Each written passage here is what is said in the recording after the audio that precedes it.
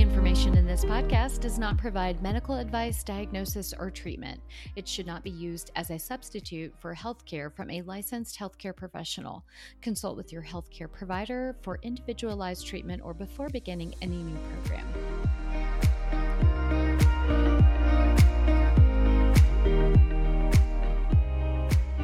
Hello, and welcome to Well Wisconsin Radio, a podcast discussing health and well-being topics with experts from all around the state of Wisconsin.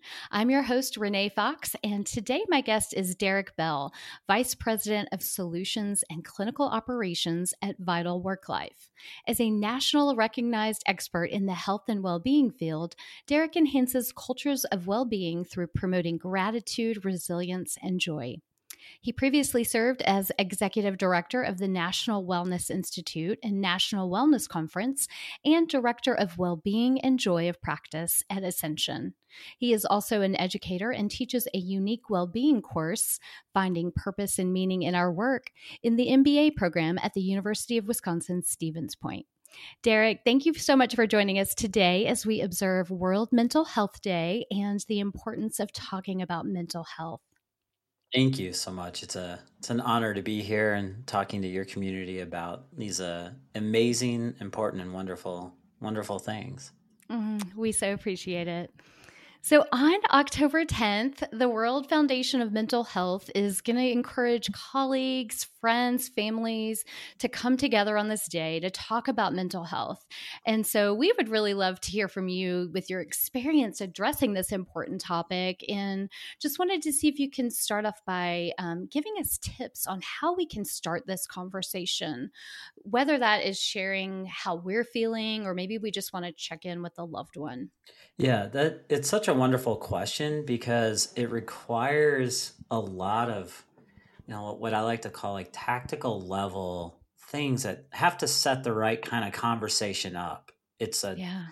We know, and by all means, we understand there's stigma and there's a lot of feelings and there's a lot of things that are happening in someone's life that we're not maybe aware of the depth of a lot of what's going on. So to enter into a conversation is always it's a really difficult thing for us to wrap our heads around. So doing it correctly can really lead to a lot of benefits. And while it's challenging, it's incredibly important to do a couple things in building understanding and support. And so what we like to do and think about is like, well, how can we create that safe space, that environment, and carve out the appropriate way that a conversation can happen so it has legs, so it can do something to help someone move further down a path or to help a family together move down a path.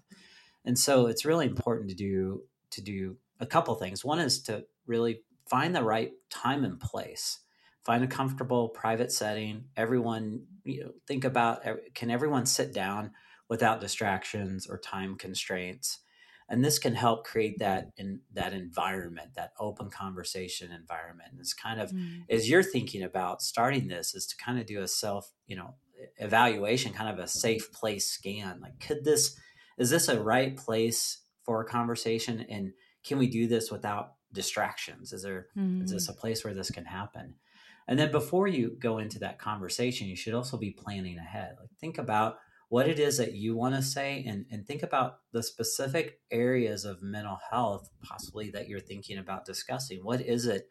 What's the issue need? And have you thought about a lot of the reasons why? So kind of doing your own root analysis and getting to the point to making sure that you're prepared to talk to someone and that you're also prepared to the whole host of different things that could come out of this conversation, and that you have a clear idea what your message, what you maybe want or what the person may need, as best as you can determine that to help communicate more effectively. And that's good to write some things down and have notes and just be prepared for things. These conversations can often get derailed early. So you want to make sure you have a plan coming into it. And you need to make sure too, and this comes into thinking about, are there things that you have to prep in that environment as well? And in creating an honest and open environment is one of them. That could be done by an agreement. If you have a group of people, if it's a one-on-one conversation, then you can just start by expressing your own feelings and experiences. And you can even, start it by creating a safe space for this, to kind of an entry point of saying, I've been feeling really stressed lately, and I wanted to talk to you about it. And then you start to carve out the space for a sharing environment. And it's like this safe space tent for this talk to happen in. And then encourage that sharing to continue, and let family members know that you're interested in their thoughts and feelings as well. So it's not just like one person carrying a conversation if it's a family environment, but you Yeah. think about how can you get everyone involved, and they may have varying degrees of involvement, but you're inviting that opportunity into this area, and have people talk about their own mental health, and really practice that active listening. Really spend, and that's something you may want to practice going, is be prepared for that listening. Am I really to let am I here to let someone continue their thoughts and feelings without interjecting or having any kind of presumption or preconceived notion about what's going on, because we very well might not know all of it. Yeah. And then it's also good at this this creates this opportunity. A lot of times there's a to break through the stigma and create this opportunity for sharing, is to also think about what information do you have about certain conditions or prevalence. And again, this is really kind of dependent upon what the issue is, but dispelling some myths and misconceptions is really critical, and it can help family members feel better about this topic. Yeah. You may have varying degrees of people that are very comfortable with mental health and mental well-being related issues, and you may have some family members that really struggle with that. So to be able to talk about this as more of like a safe space, and that we're sharing and we're trying to help each other, and that helps create that environment for people. And some people like data, some people like stories, and some people honestly just want to be heard. And so in doing that, you can also think about other things like resources, books, websites, or other information that can help people. And you don't, and the hard part is that you kind of want people that you're trying to help to do something sooner than later, but you also have to be patient and understand that this talk may need time to settle in. But if you have some other things that they can go to, they can go back and read, they can look at something, they can think about just processing this, and that, in just that act of offering support and time to talk, that usually sets the stage. I mean, that's what you want, is to set that stage for the evolving discussion. In all likelihood, you're not going to resolve something in a first time discussion. It's going to be something that is a relationship and trust building activity that you have to kind of continue to water and support and nurture and grow. And that gets into that idea of empathy and support. And that as a, if between family members, empathy and support are kind of the harder Yeah. things, because we all want to like prescribe ways. We Mm. all want to help people get somewhere. We think we have the right ideas for them, and oftentimes we really don't. And our job is to be empathetic, and that means that create that supportive environment, and remind people that we're in this together, no matter what our feelings or thoughts may be Mm-hmm. about it, but we're here to support. And really, really keep coming back to that, because people will have, it'll sway back and forth between what they think they're going to do or what they want to try and achieve. And sometimes we forget that it's really for the other person, because we're so invested in this and we care so much. And that's sometimes not even the point. The point is to just care, and let them, and create the care that's independent of your, and kind of distance that part of it from you, and help them and see what it is that they need help with. And that helps normalize that idea of seeking help. Again, it's again, what you're trying to do is really provide community and relationship building, so that it breaks some feelings and mitigates those feelings of isolation, which we know are really important in this process. And then, and hopefully in normalizing it, you continue to have conversations, which is always Yeah. really sometimes we talk and then we think it's resolved, or we talk and, oh, we're all done with that, but we're not really resolved yet. And so it's really important to continue to follow up and keep open lines of communication and check in. And the check-ins don't always have to be direct to topic. The check-ins can just be checking in. And sometimes that's just what people want, is to know that they've been seen and heard. And we'll get to the other stuff as this continues to grow and the trust is built Right. both ways. And so it's really important, and it's not as simple as sometimes I think we may jump in and just want to help everyone. Mm. Especially all of us in wellness, we come into this field because we want to help people, but sometimes we have to take a step back and think about the appropriateness of that help. What's the real goal here? And that requires a little bit of planning and, like I said, some more like tactical level approaches to engaging in the conversation, which will hopefully lead to a better place for someone. Yeah. Oh, really extremely helpful information. And I think agree. So important to really have that thought and plan in place before we start those conversations and make sure that they go successful and it's a continuous approach. Really helpful. Thank you so much for sharing that. Yeah.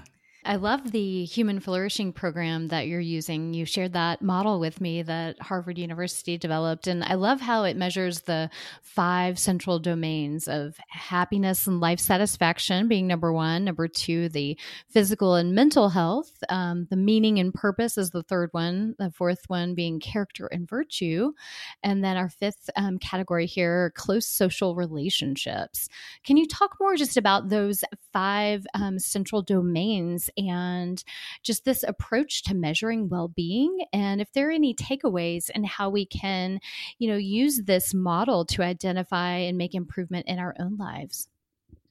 Yeah, there's what I love about the opportunity that this tool provides us is and this is one of these kind of definitional things that happens to us sometimes when we get Yeah. into trying to assess wellness is we tend to Yeah. drive ourselves into these buckets of things that happen to us and or that we can measure medically or biomedically, and we kind of forget or we don't know accurately how to assess the way that we feel. And Mm. so this has been a program, and there's others, like, I mean, there's a lot of really good work that's been going into things like this, is to how Mhm. can we assess and study joy. Like, Yeah. you can't change what you can't measure, so it's important for us to learn how to measure other things, and flourishing is something that we can measure.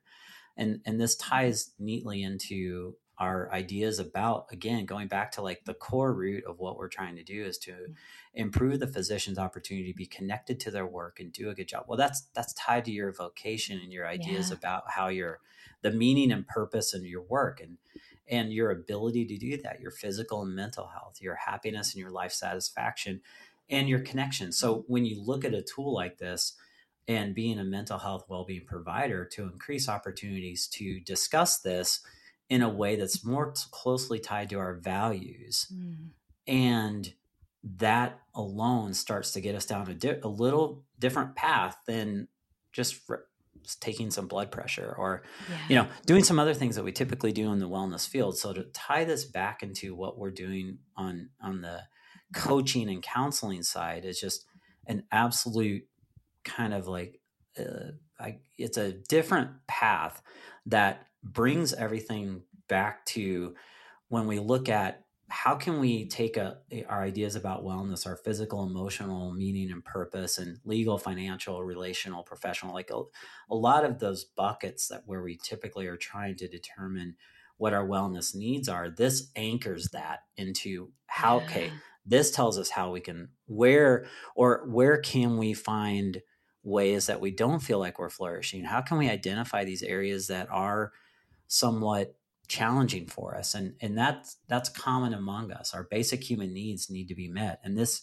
allows us to understand that in a deeper capacity, and then that allows us to have a different kind of template to work forward. It illuminates a different path forward than Mhm. just trying to prove, like fix X condition. It's like, Yeah. no, all of this is interconnected, and Yeah. all of this is about your flourishing. And so this builds that around for us to help us really, really get to meaning and purpose, and Yeah. have a conversation about that in a deep and meaningful way for the people that we serve.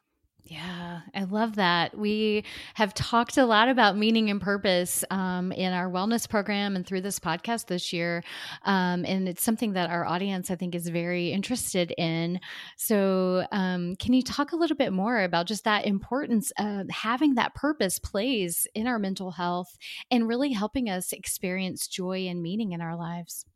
Yeah, this has been the most exciting area I think in the field over the past few years because it's largely, I don't want to say it's been neglected, but it's been undervalued and somewhat Yeah. underestimated in the big picture of what we're really trying to do here. And I really applaud the work of Vic Strecker and Jessica Grossmeyer in being proponents for understanding the value in building in pulling together all the research that proves that having meaning and purpose in your life will help you lead a healthier life. And it does it in different capacities. And there's different modalities that we look at there. But in the big picture, having meaning and purpose in our life is absolutely important for our ability to live longer healthily, mitigate some, levels of disease, and doesn't obviously we're not getting rid of disease here, but we are able to mitigate and live healthier lives, which helps.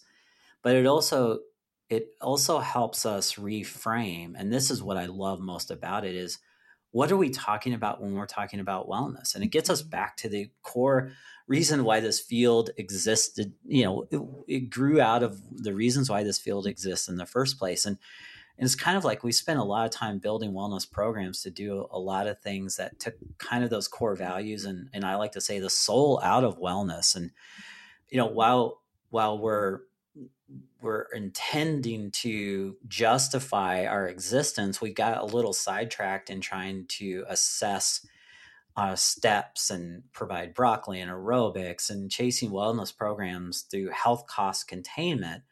And to our credit, we've been able to identify areas where we can do that. We've identified ways that we can do that. And I worked in providing on-site healthcare for a decade, and we can do that, but that's different than well-being. That's part of a picture, and we're Yeah. missing the most like soul enriching part. And so and I like Vic has talked about this, getting us stuck out of this trap, like the eat, move, sleep workplace type of programming, and get back into thinking about what it is that really matters to us, get back to our why. And that that opportunity has given us a couple of issues that to help us reframe well-being and move forward, I think, in a better way. Yeah. And that is that one is going to be this definitional approach to what is wellness, what is well-being, what are we talking about when we talk about it, but also what is that relationship to work. And Yeah. this brings in a lot of really incredible, interesting work from Gallup, and John Clifton and Ryan Wolf have been really knee deep in helping us identify, like we've had this blind spot about happiness and satisfaction in our work. And we know leaders. So we work a lot with healthcare providers. We also work a lot with leaders in general. Mm. They're burned out as well. Yeah. And then if that's kind of the template people are walking into when they go to work, it creates a lot of struggles for the organization to move forward if we're just kind of like trudging on this burnout Yeah. treadmill.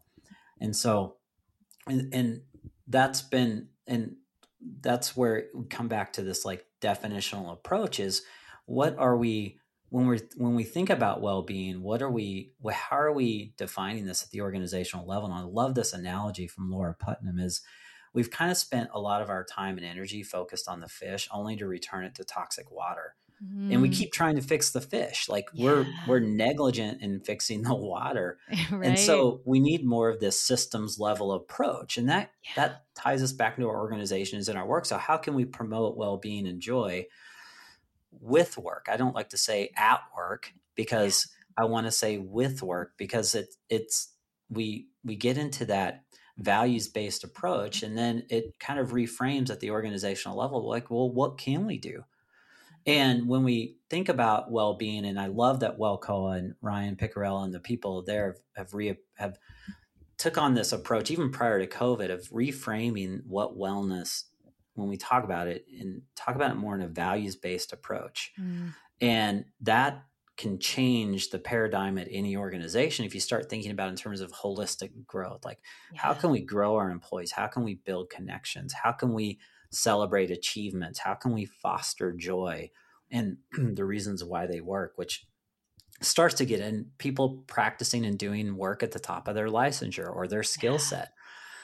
Those things, you don't find those typically in like blood pressure screenings, right? But Right. they're there, but we know they're there. Those of us Yeah. that have worked in this field long enough know that the improvement in here can help us improve there too. Yeah. And so that what gets back into these really great conversations we're having, and COVID kind of like exacerbated things that were already going on, but it helped us think about, well, what is decent work and what are our basic needs, and work that's productive, safe, and we have psychological safety and security, and we have voices in our decisions that impact our work and safety, and we have prospects for development and growth, and we have connection and that culture of belonging, and in our work, and we work in an environment that's fair and equitable. All of these are kind of basic needs, and they speak to us at that level of, I'm doing something productive, I am able to contribute, and that's the soul of well-being. When we get into it, we Yeah.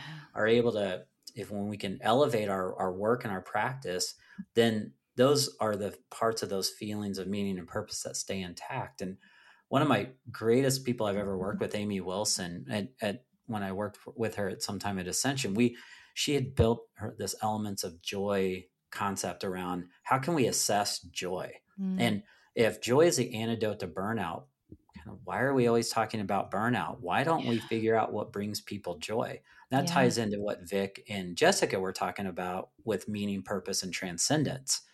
And so if we focus on connection, purpose, meaning, and joy, and by joy I don't mean like happiness, but problem solving and feeling like you're moving forward and you're resilient and you can withstand things and you're feeling like you're growing, then we can enhance our meaning and purpose. And when we assess these things, we can also identify where we feel like our basic needs aren't met. Because if we Yeah. apply, and Amy did this, apply Maslow's hierarchy of needs, if our basic needs aren't met, we're going to struggle to get to transcendence. Right. So let's start with what needs to be met to move forward, and then continue to layer. As we move up from our basic needs, we move up to what happens in our environment and our leadership. Mm. And do we feel like our leader is connected to us? Are we being cared for? Which Yeah. gets into a whole nother podcast about middle out leader led well-being strategies. But as we move up this hierarchy of needs, then we can get to the transcendence and purpose. And for someone like me coming from healthcare, that's why everyone goes into healthcare, is because their Yeah. meaning and purpose is intact. They're getting attacked and they're Yeah. being abused by the system. And so we have to work within that system to create that opportunity for them to have times for breaks, to not have so much time spent in their electronic health record, EMR. There are certain needs that need to be met in order for us to connect people back to their meaning and purpose. And we know if we don't, that's going to lead to burnout. And Yeah. so getting to the things that can create joy for us is really, it's a different way of thinking. And your best wellness program could be a leadership program. Yeah. You may not need that health screening if you have a leader-led strategy there that helps increase a culture of belonging and promotes growth and skill development in these areas. And so when we look at, or what can we do, it's like we need to think about, what are we calling well-being, and how Mm. can that change the way our organization operates. Yeah. I really like the focus on, finding your joy and that how that is connected to purpose. So for anyone who might be experiencing just challenges and might find it difficult to find joy, like some of the examples that you mentioned in healthcare employees, but other people who have different challenges as well, what advice would you have for someone who is really having a hard time experiencing joy? So what I would tell them is, you are not alone. Like, in finding meaning and purpose it's impacted by so many things, and it's contextual, and it's also something that I don't think we spend a lot of time in. We don't spend enough time doing this. And so, and this ties into the class that you had mentioned that I teach at UWSP, finding meaning and purpose in our work. We need to be intentional about a lot of things about what we want. And so we do some exercises in value mapping, and there's several ways. Like, this is not a foolproof way. This is a way that I found that speaks to people to get them to get to what their values are and to help address these things. But by all means, there's other things you can do, and everything from the Myers-Briggs to DISC assessments, that like anything where you're really taking a step into learning how you think or what your preferences are is a step in the right direction. So what I like to do is to take information like that and then put it into something that someone can think about and use it to give themselves directionals in their life. And so in this class, we spend a lot of time value mapping, and we start with like, who are you? Like, let's get down to like the core thing. Write down on a sheet of paper all the different roles you play in your life. And then next to those, write down what you feel like are your strengths. And then what are areas where you feel like you're not doing as well? These aren't necessarily weaknesses. You could be okay at it, but it just could be like you're struggling in this area right now for various reasons. It could be organizational. It could be that you're in the wrong job. It could be that you're doing too much for something that is not giving you any kind of reward, right? So this gives you a chance to kind of take a step back. And I started thinking about this when during COVID, I was listening to this podcast about how the scariest part of COVID was that it allowed us time for reflection. And a lot of people hadn't spent time in reflection. And then the reader went on to read this blessing from John O'Donohue about a new beginning and about removing like the undergrowth of what is accumulated. And so, and I hadn't thought about it that way. And I thought, like we had been moving so fast. And the reason why everyone, and there were a lot of people like quitting jobs and doing stuff, was that we had accumulated a lot of stuff that we weren't sure we needed anymore. And so tying that back into like this process is to give us time for reflection and think about like, what are we good at? And not have to spend a ton of time really thinking about it, but really keeping it focused on me and what am I good at? And what does this mean to other people? And have people draw arrows to things that are more meaningful, and then identify their biggest strengths. Like, name 3 or 4 things that you really like here. And then what are a couple things that you want to work on? And then we go from there into then I have my students draw themselves. Okay, so let's take a step back. Draw yourself as an object that would embody these things. And it's always this really cool exercise. I've done it with healthcare leaders and people in community settings, and it usually brings out some really deep emotion about things, but it also brings out something in someone that they're like, this is what I'm good at. Yeah. Do we all know what we're good at? So like finding meaning and purpose in our work isn't always like this, like I have to do all these assessments. Sometimes it's just take some time to reflect and just put down a few values and then assess like how well are you practicing those. That probably tells you where your meaning and purpose and joy are. And then how can we cultivate that? How can we, so what can we do? And then I always have like action, like, well, what can we do? And it always brings me back to this idea of people, place, and purpose.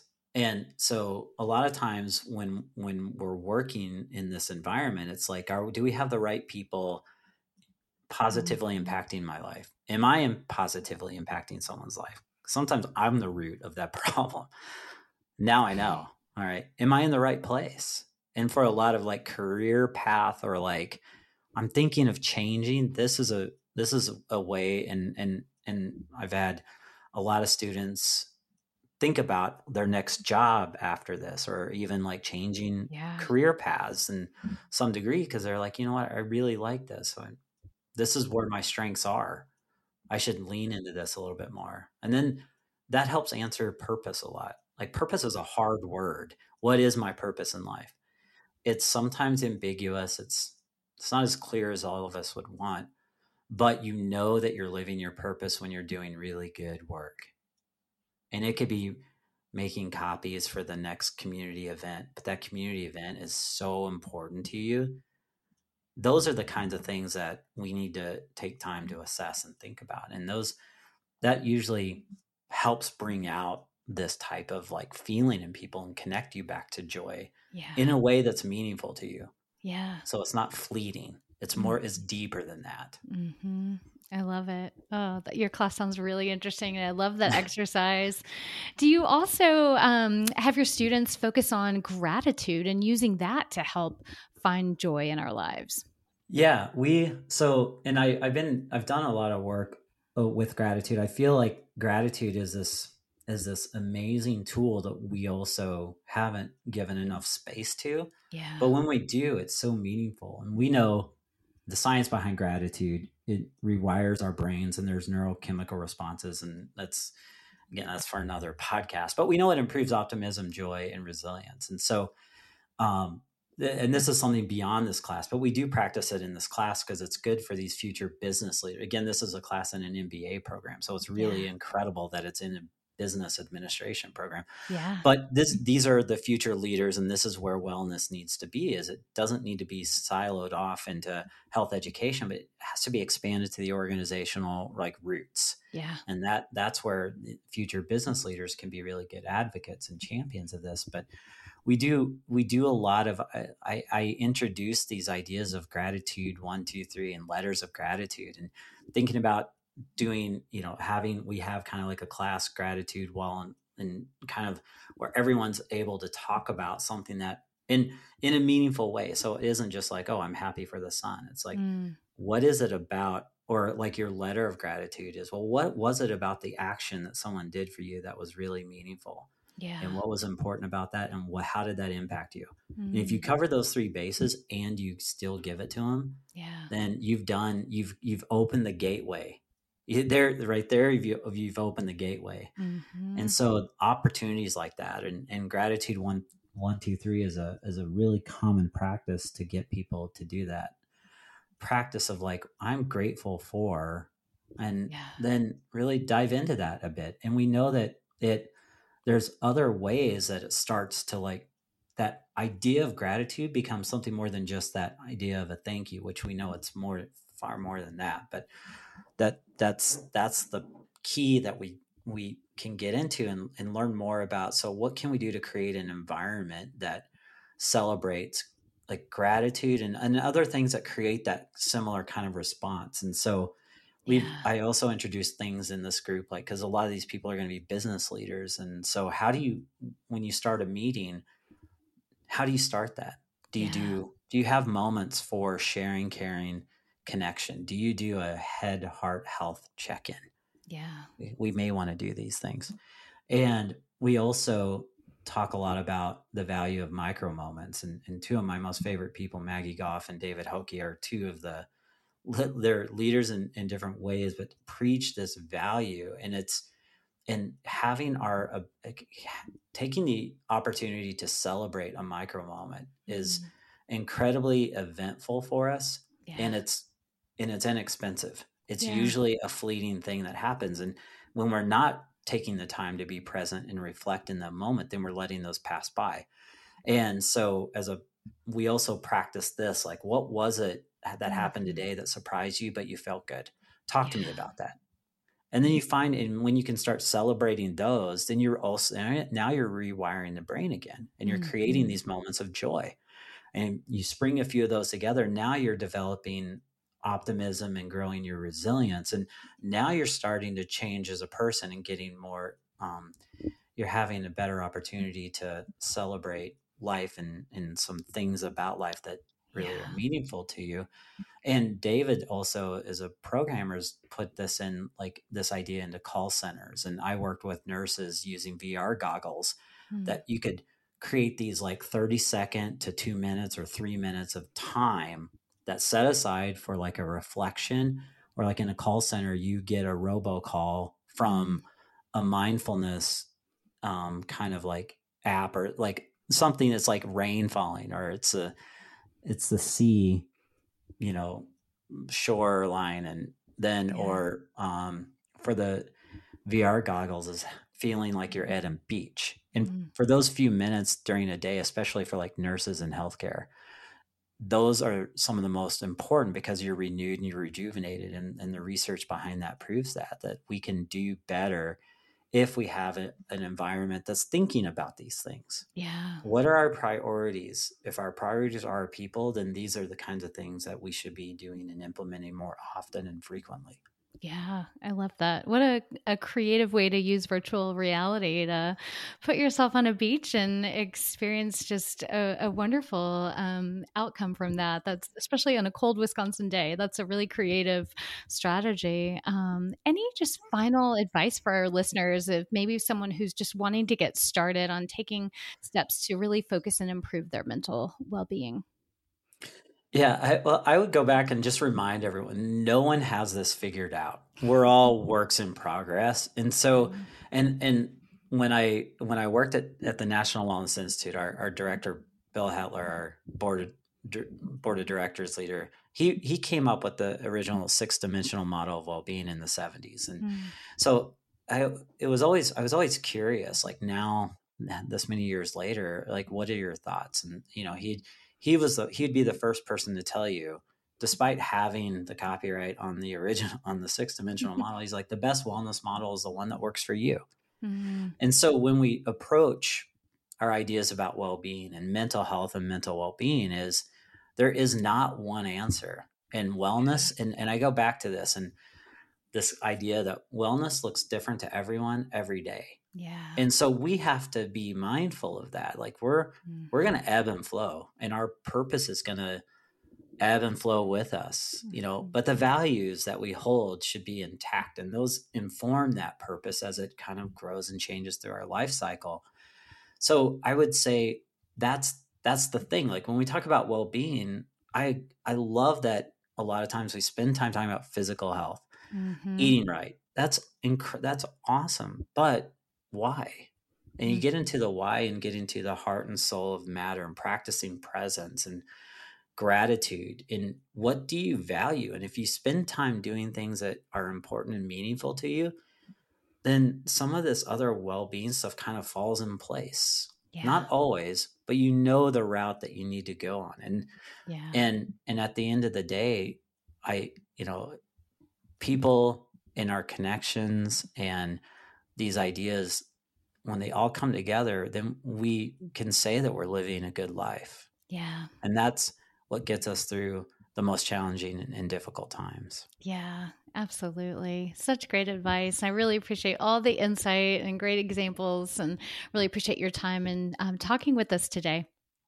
Thank you. Thanks, Derek. Do you have a goal to improve your mental health, better manage stress, or get more sleep? When it comes to making changes, we can all use some help. A WebMD health coach can be the beneficial guide you need to get the real results you're looking for.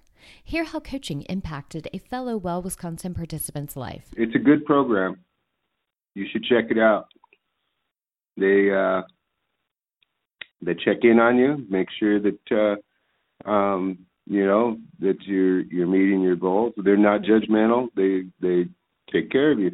They want, it's not a sprint. It's a marathon, what you're going through. So, and they understand that, and they coach you. They help you out, and if, something goes wrong, if you gain weight when you wanted to lose weight, well, hey, start over. And they coach you. They help you out. So enjoy your journey. WebMD coaches are trained health professionals ready to support you, whatever your goal. Get started today by calling 800-821-6591 or send a confidential message on webmdhealth.com/wellwisconsin. Well, Wisconsin participants, our new 2024 program kicks off in January, and we've got a few surprises in store, including new well-being resources, more support for mental health and chronic conditions, world-class coaching, and best of all, new activities to find more fun and connection. Log in to the Well Wisconsin portal in 2024 and explore new ways to nourish your well-being in the beautiful state of Wisconsin, right where you belong. Thanks for listening today. I hope you enjoyed this show. You can find our survey in the Well Wisconsin portal and our transcripts and previous episodes at webmdhealthservices.com/Well Wisconsin Radio. If you're listening to this podcast on your platform of choice, be sure to subscribe so you'll never miss an episode.